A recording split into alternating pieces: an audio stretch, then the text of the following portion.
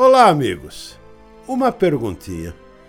E se eu virasse para vocês e dissesse assim, que tal a gente jantar ou almoçar numa ilha aqui na cidade de São Paulo?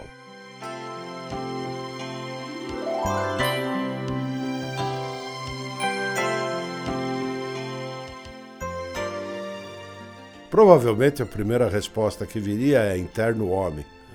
Acontece, queridos amigos, que existiu uma ilha na cidade de São Paulo.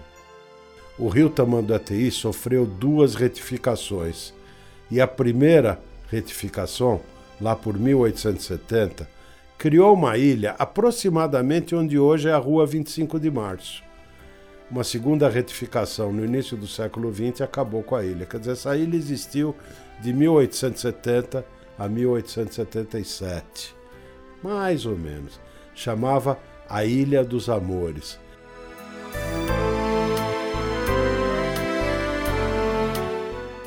Era um brinquinho dessa cidade.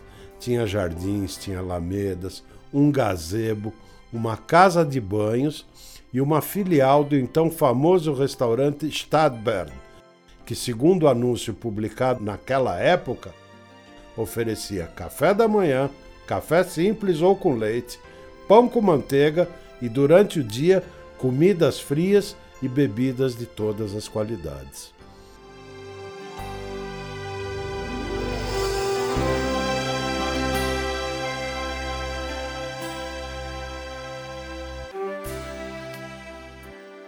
Tá aí, caros amigos, a gente poderia sim, caso tivesse vivido no século XIX, almoçar ou jantar numa ilha em São Paulo.